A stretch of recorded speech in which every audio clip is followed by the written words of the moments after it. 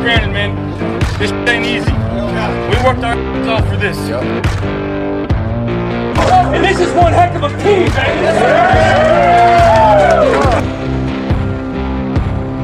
Playing with this guy, practicing with this guy, he's a guy that can do it. And as a player, that you just want to play for him. You're listening to the Built in Buffalo podcast, exclusively on the Built in Buffalo podcast network. Here are your hosts, Adam Z and Dave Myers. Hello, Bills Mafia, and welcome to the third ever episode of the Built in Buffalo podcast. We got a really exciting episode for you today covering all things Bills related. But first, I just wanted to give a shout out to all the moms out there. Yesterday was Mother's Day, and it's important that we just take a second to appreciate all the hardworking mothers have done for us over the years. Mom, I love you.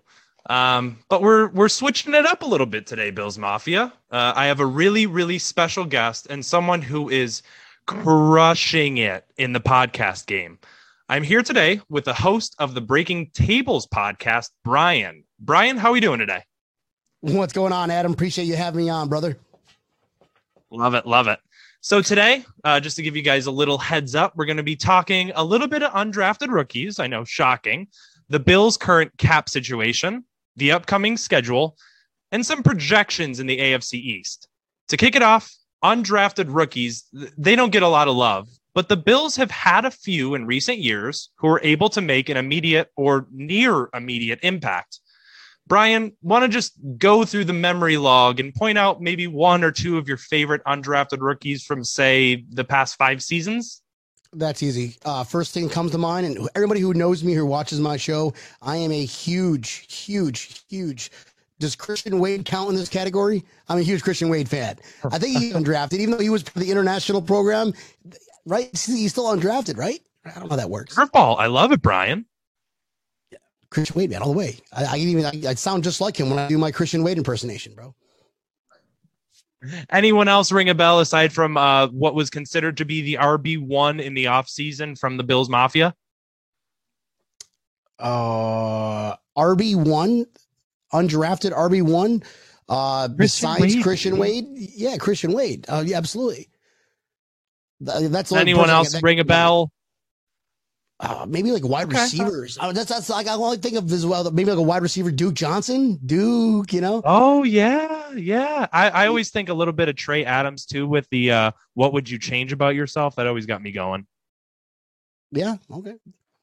To each his own. And just taking a look over the years, it is a long shot to make a roster after being picked up as an undrafted rookie. In all honesty, it's difficult to sustain success in the NFL at any round in the draft, right?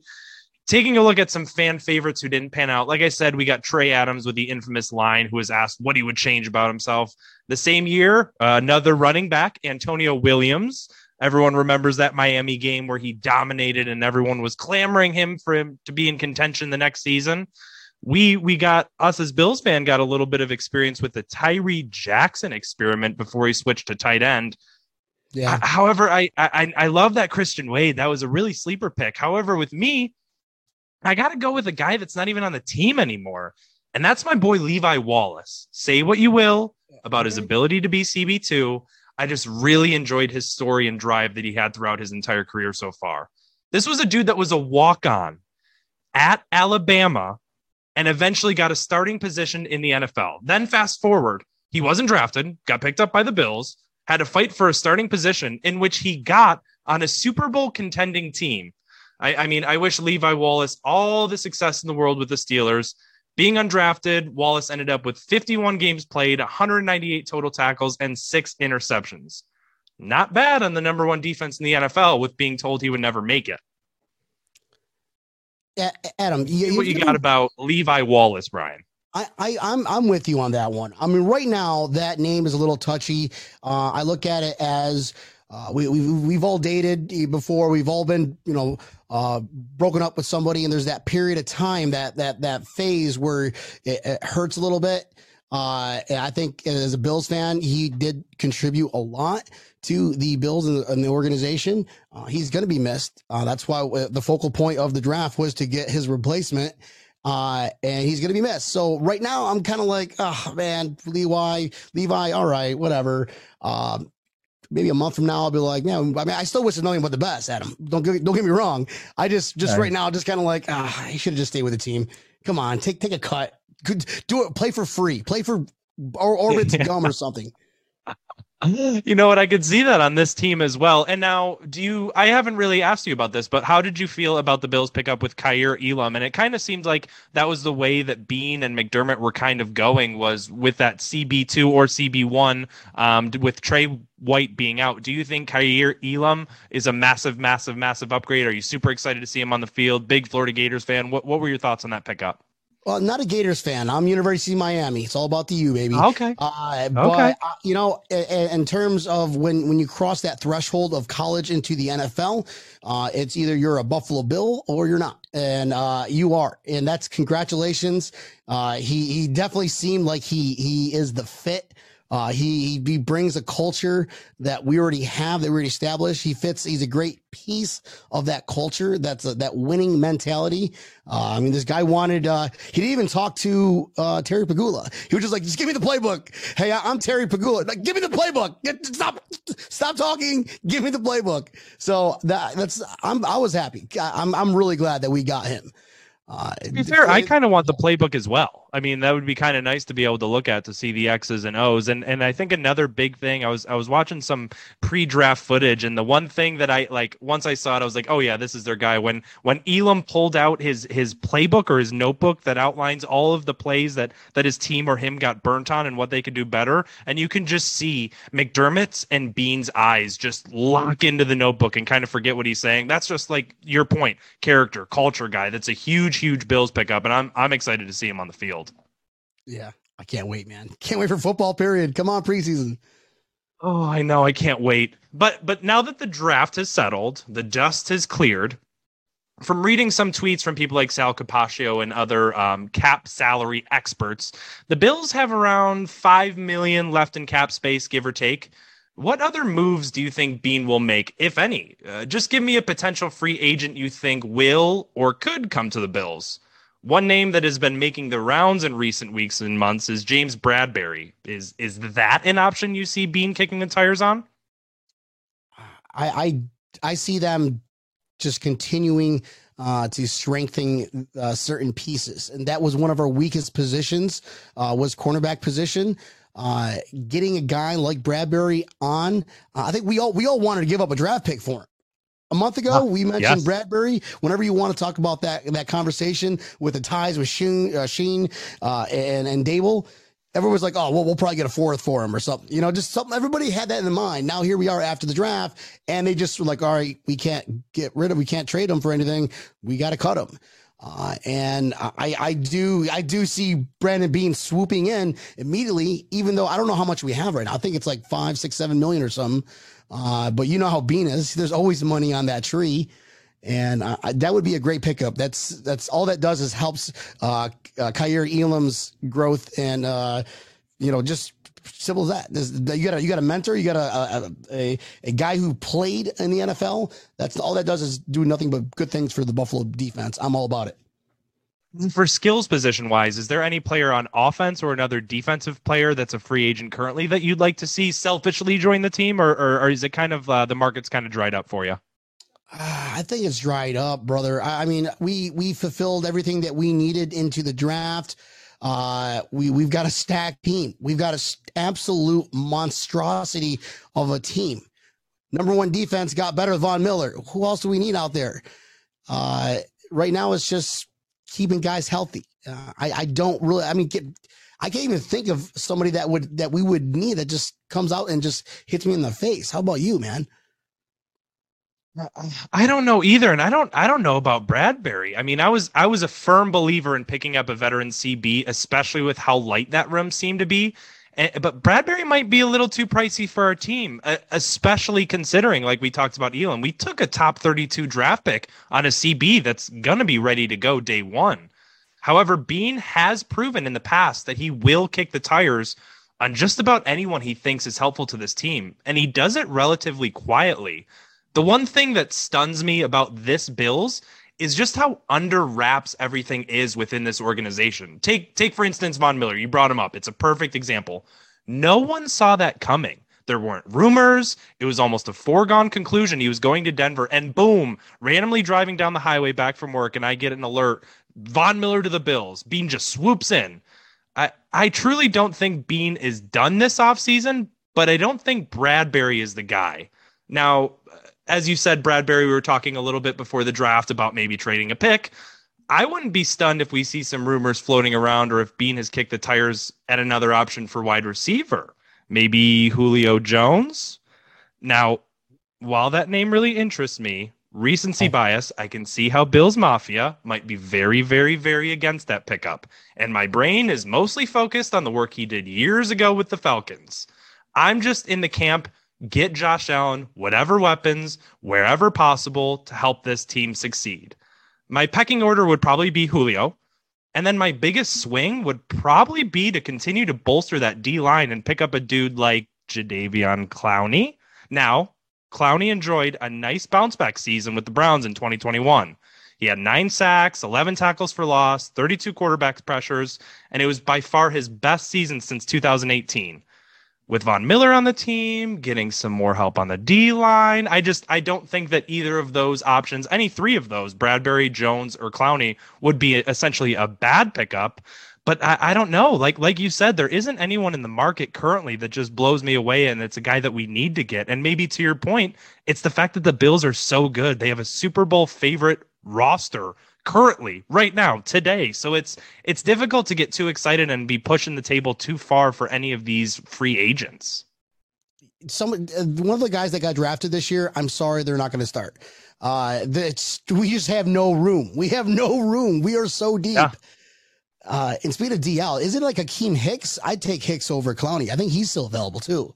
Oh yeah, he might be. But like I said, D-line help. I mean, past 2 years, Bean has just been opening up for D-line and O-line. I don't know. Bradbury is intriguing because CB help. You'll take all that you can get. D-line rotation's great. Offensive weapons get the Mafia pumped up. But it'll be interesting to kind of see. So okay, you got Hicks there. You have Bradbury there. If you are the GM, which one are you taking? Salary cap's a myth. Everyone knows it. Bradbury. I think we're good on that line. I mean, we just picked up Settle and Daquan Jones, and we got Jordan Phillips back for AJ Epinesa to see what he can do year 3. Gregory Rousseau. I mean, it's a year 2 playing has a full year under his belt. We are good there. I think we're so good. And I love that the Bills also added like Shaq Lawson, which like the Bills Mafia is super excited about, but there's so much depth on that D line right now. I mean, the guys that are in the third backups could potentially start on a football team. This brings me back to the glory days of Mario Williams, baby. Yeah, right. Okay, so moving on, part of the schedule dropped for the Bills, revealing that they would be playing Monday Night Football in Buffalo, Week 2 against the Titans. With last year's heartache from Josh Allen clearly falling and not converting the 4th down late in the game, and also some very bad missed holding calls by the ref. What are your predictions or projections for this game? What worries you the most? The Titans have lost a key receiver, but gained Woods and Burks. And of course, they still have the monster human being, Derrick Henry. How do you see this game panning out? What are the big items you're looking for, Brian? I see Malik Willis starting game 2 because Tannehill won't mentor him, and he did really good week 1. Sorry, Tanny. And then we destroy the Titans 45-0. They're coming to Buffalo. We are done. We are sick and tired of losing to these guys year after year. Last year was, like you said, a slip. That's the only way he could lose a game, either a slip or a coin toss, according to Kyle Brandt. But they're going to get destroyed. Our defense now is better built for stopping runs. That's the one thing you have to stop with the Titans is Derrick Henry. And that's a much easier task said than done. Derrick Henry is a monster. But I agree, too. I think in this game, it's a dominant Bills win. I think the Bills are going to be a wagon next year. I think this offense opens up entirely with Ken Dorsey at the helm. it's going to be great. I do think that we're going to have a few weeks of growing pains, getting everything up to speed. But Josh Allen and this team knows how to ball out in prime time, right? And I don't think this is going to be any different. I say Josh throws for 350 and 4+ touchdowns. I think Derrick Henry is going to continue to be a menace on the field, but I can really see Tannehill and the Titans taking a step back this year. Mostly, I just really don't want to see another Derrick Henry run that ruins the life of one of our aging CBs like it did to Josh Norman. I mean, I know. My goodness, that was one of the filthiest stiff arms I've ever seen in my life. But like your point, Brian, Bills by 1 billion, baby, or in this case, 10 points. I still love that. I love those memes or those gifs of him just flying out of space.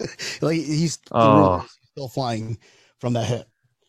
I will say it is much more enjoyable to see a meme of him getting stiff armed, knowing how like we've been projecting forward, than it is to like rewatch highlights of Nathan Peterman's 4 interception first half. I know. Oh, that was I can't. I'd rather watch 13 seconds over. Actually, no. I'd rather watch Nathan Peterman throw interceptions than the 13-second game from last season. Speaking on that, Brian, I can't lie. I have yet to be able to watch highlights from the Kansas City game. Are you in the same boat? I skipped right by it. I have not watched it at all. Not once. I haven't read about it. I completely blocked it out of my life, and I feel good for doing that. How about you, Adam? You feel just good thinks that we have to wait so long, and the whole thing's going to be all season, any loss or any victory or any time Bills Mafia gets pumped up because we are elite on Twitter. There's always those people who are going to say either 4 straight Super Bowls or 13 seconds. And honestly, the only way that we can right that wrong is by making it through the playoffs, getting to the Super Bowl and winning. I think even when we do win a Super Bowl, I think we'll still be hearing 13 seconds and 4 Super Bowls. I know. Or we can just go completely undefeated and shut everybody up. Just 20-0, right? And we shut out whoever plays us in the Super Bowl. It's potentially, it could happen. I mean, the greatest show on turf, 3.0, because it's 2022. We're going to have a better, more impactful offense that nobody's going to stop. What we saw the first 2 games of the playoffs last year is what we're going to see every single game this year. Sorry, Adam. What are your thoughts about that one, brother? I'm getting goosebumps. I love it. And to the recency bias again, right? The last time that we saw Josh Allen in this offense on the field, quite literally, it was record breaking. Josh Allen did something in the postseason that no other quarterback has ever done again. And that was the last thing that we have. At no point can anyone say after looking at the 13 seconds or anything that happened last year to end our season that it was Josh Allen's fault. And every time we have this heartbreaking loss, we come back better, we come back stronger. And with the addition of Von Miller and Kansas City losing Tyreek Hill, I don't know. I think that we are much better than 30 seconds. But speaking on Kansas City and the Bills and projections, and we're going to win everything. Projections for the AFC East and why? So the Jets, I know that we're talking about rivals, but Brian, they loaded up in the draft. And the Dolphins, they won the Tyreek Hill sweepstakes, and they picked up a pair of running backs in Mostert, and most recently, as of a few hours ago, Sony Michel. And then we're just going to talk about Bill Belichick's relative incompetence on draft night. But in your opinion, which team in our division closed the gap and why? Do you think that the Bills next season handily win the division? 100%. I'm already looking at. Listen, there's a fine line between being biased as a diehard fan and knowing what we have on paper. And we haven't said that in a long time. Maybe your parents said that. I mean, I'm 37. As a kid, I might have said that possibly in the 90s. You know, oh man, I don't see a team made the step forward. Maybe the Dolphins, and here is why. Okay, number one, the Jets. They're still 2-3 years away from catching up. I'm sorry, they loaded up this season. Well, the Browns have been loading up the past 10 years. Look what they're at. Ooh. So sorry, Jets. Patriots. I can name 2 people on, maybe 3 people starters on their team. One is McCorkle. Okay, I don't even know his real name. McCorkle Noodle Arm. That's what I call him. And who's their first round pick that should have gone in the 3rd. Cole Strange. That's it. Maybe is Aguilar still playing there? I don't know who plays there. Adam. So that's why I take this to the Dolphins. Yeah, you picked up Tyreek, but he's the next Odell Beckham or whatever, OBJ 3.0, because he just too flashy, and coming down to Miami, it's not going to be good for him or the team. I think it just ruins it. And Tua he's got to take the step forward this year. I don't see him doing that at all. Okay, projections though. What do you think? So you it sounds like you got the Bills 1, Miami 2, Patriots 3, Jets 4. Do you think that it's at all close, or do you think we have 4 or 5 game lead? No, it's not going to be close. I do think it's going to be that 4 or 5 game lead. Minimum. If we go 16-0 in the regular season, and they're going to be like when we go 16-0. Exactly. I really see the Patriots taking a step down, and the Dolphins taking a step up, getting that 9-8 record or whatever it is. Kind of been drinking all day. Sorry about that. Not good at math at this point, Adam. But everybody else I barely will break 500. Jets definitely won't. I don't see them winning 5 games this year.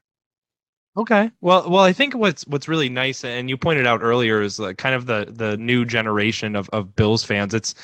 It's nice because when Tyrod broke the drought, or when that Tyrod-led team broke the drought, we kind of backed our way into the playoffs. But these past few seasons, we've just been really dominating. I remember a few years ago when it might have been last year when Miami was in a must-win game to make the playoffs, and Josh Allen came out in the first half and wound up coming in the 2-minute offense and throwing a touchdown to John Brown, and Barkley came in and threw a dime to Gabe Davis, and we just annihilated them. I think that you're absolutely right that the Bills are the team to beat right now, not only in the AFC East, but the AFC as a whole. And the other teams in the AFC East have to prove that they are up to the task. I do agree that I think the Dolphins are the closest, but it's really going to ride on Tua's shoulders. The Dolphins were smart to load up on talent and go all out and get some key players for their team to make a push. And I think if Tua can't do it with this offense, he's not the guy, man. Quite frankly, it's going to take a lot for me to think that Tua is the guy. No offense to Dolphins fans. I love you all. I love how much you love football.